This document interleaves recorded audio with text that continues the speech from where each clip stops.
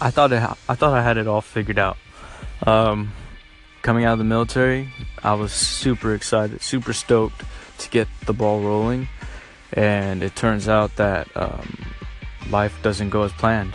I mean, I'm definitely happy. I'm definitely excited because the future is in my hands, and I'm really free. I'm not bound by any contract. I'm not tied to any organization. Anything that happens is because of me.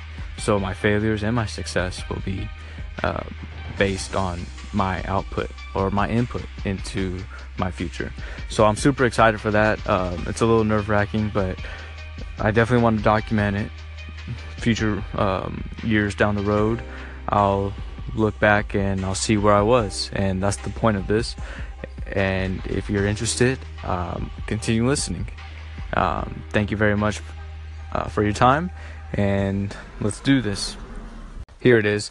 With esports, I am very interested in it. One of the things that drew me into it was watching League of Legends, how people will sit in stadiums, packed stadiums, to watch individuals, teams of individuals play those games, and they'll cheer and get excited and get crazy just for the pure enjoyment of watching other people play.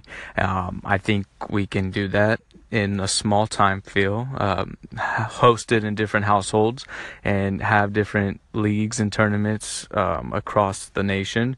I don't think that's something big right now, but I think it's something possible, and I want to start something like that, and I'm definitely interested in giving it a try. And I mean, who knows, sponsorships down the road, that's a possibility. You could get these amateur players to get springboarded into playing on ESPN one day. Yeah, I mean, I know they're already doing it, but I don't. I guess I'm not that well versed in the way talent acquisition goes for esports. So here I go. I'm gonna start something here. Let's go. It's mind-boggling to me that weed is still a topic of discussion. Like, it's a plant from the ground. If someone just threw seeds in the ground and never looked at it again, something would grow out of that.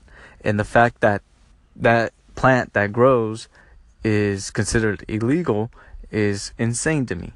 I mean, I get why it's illegal because it's about control, but hey, that's another topic. But anyways, I think one of the main things to get it legalized is to educate people and to give them the facts and really show them the benefits. Not only, I mean, how it gets you high, but the medicinal benefits, the economic benefits, everything that is helping out. I mean, look at all those states that have already legalized it. Colorado is a prime example. They're head of the pack. And I mean, you got California, Nevada coming up, Washington and Oregon as well. And then even on the East Coast, Maryland, Washington, D.C. There's just all over the country. I'm glad to see people stepping up. And here in Arkansas, it's medical. But I'm excited to see what they do with it. It's a fairly conservative state, but I'm still hopeful. And I think the education process here in Arkansas needs to get moving. And I would like to see about taking on that challenge. Now that's a big cup to fill, but I'm definitely interested in changing people's point of views with facts. So let me know what you think about all that, and let's go.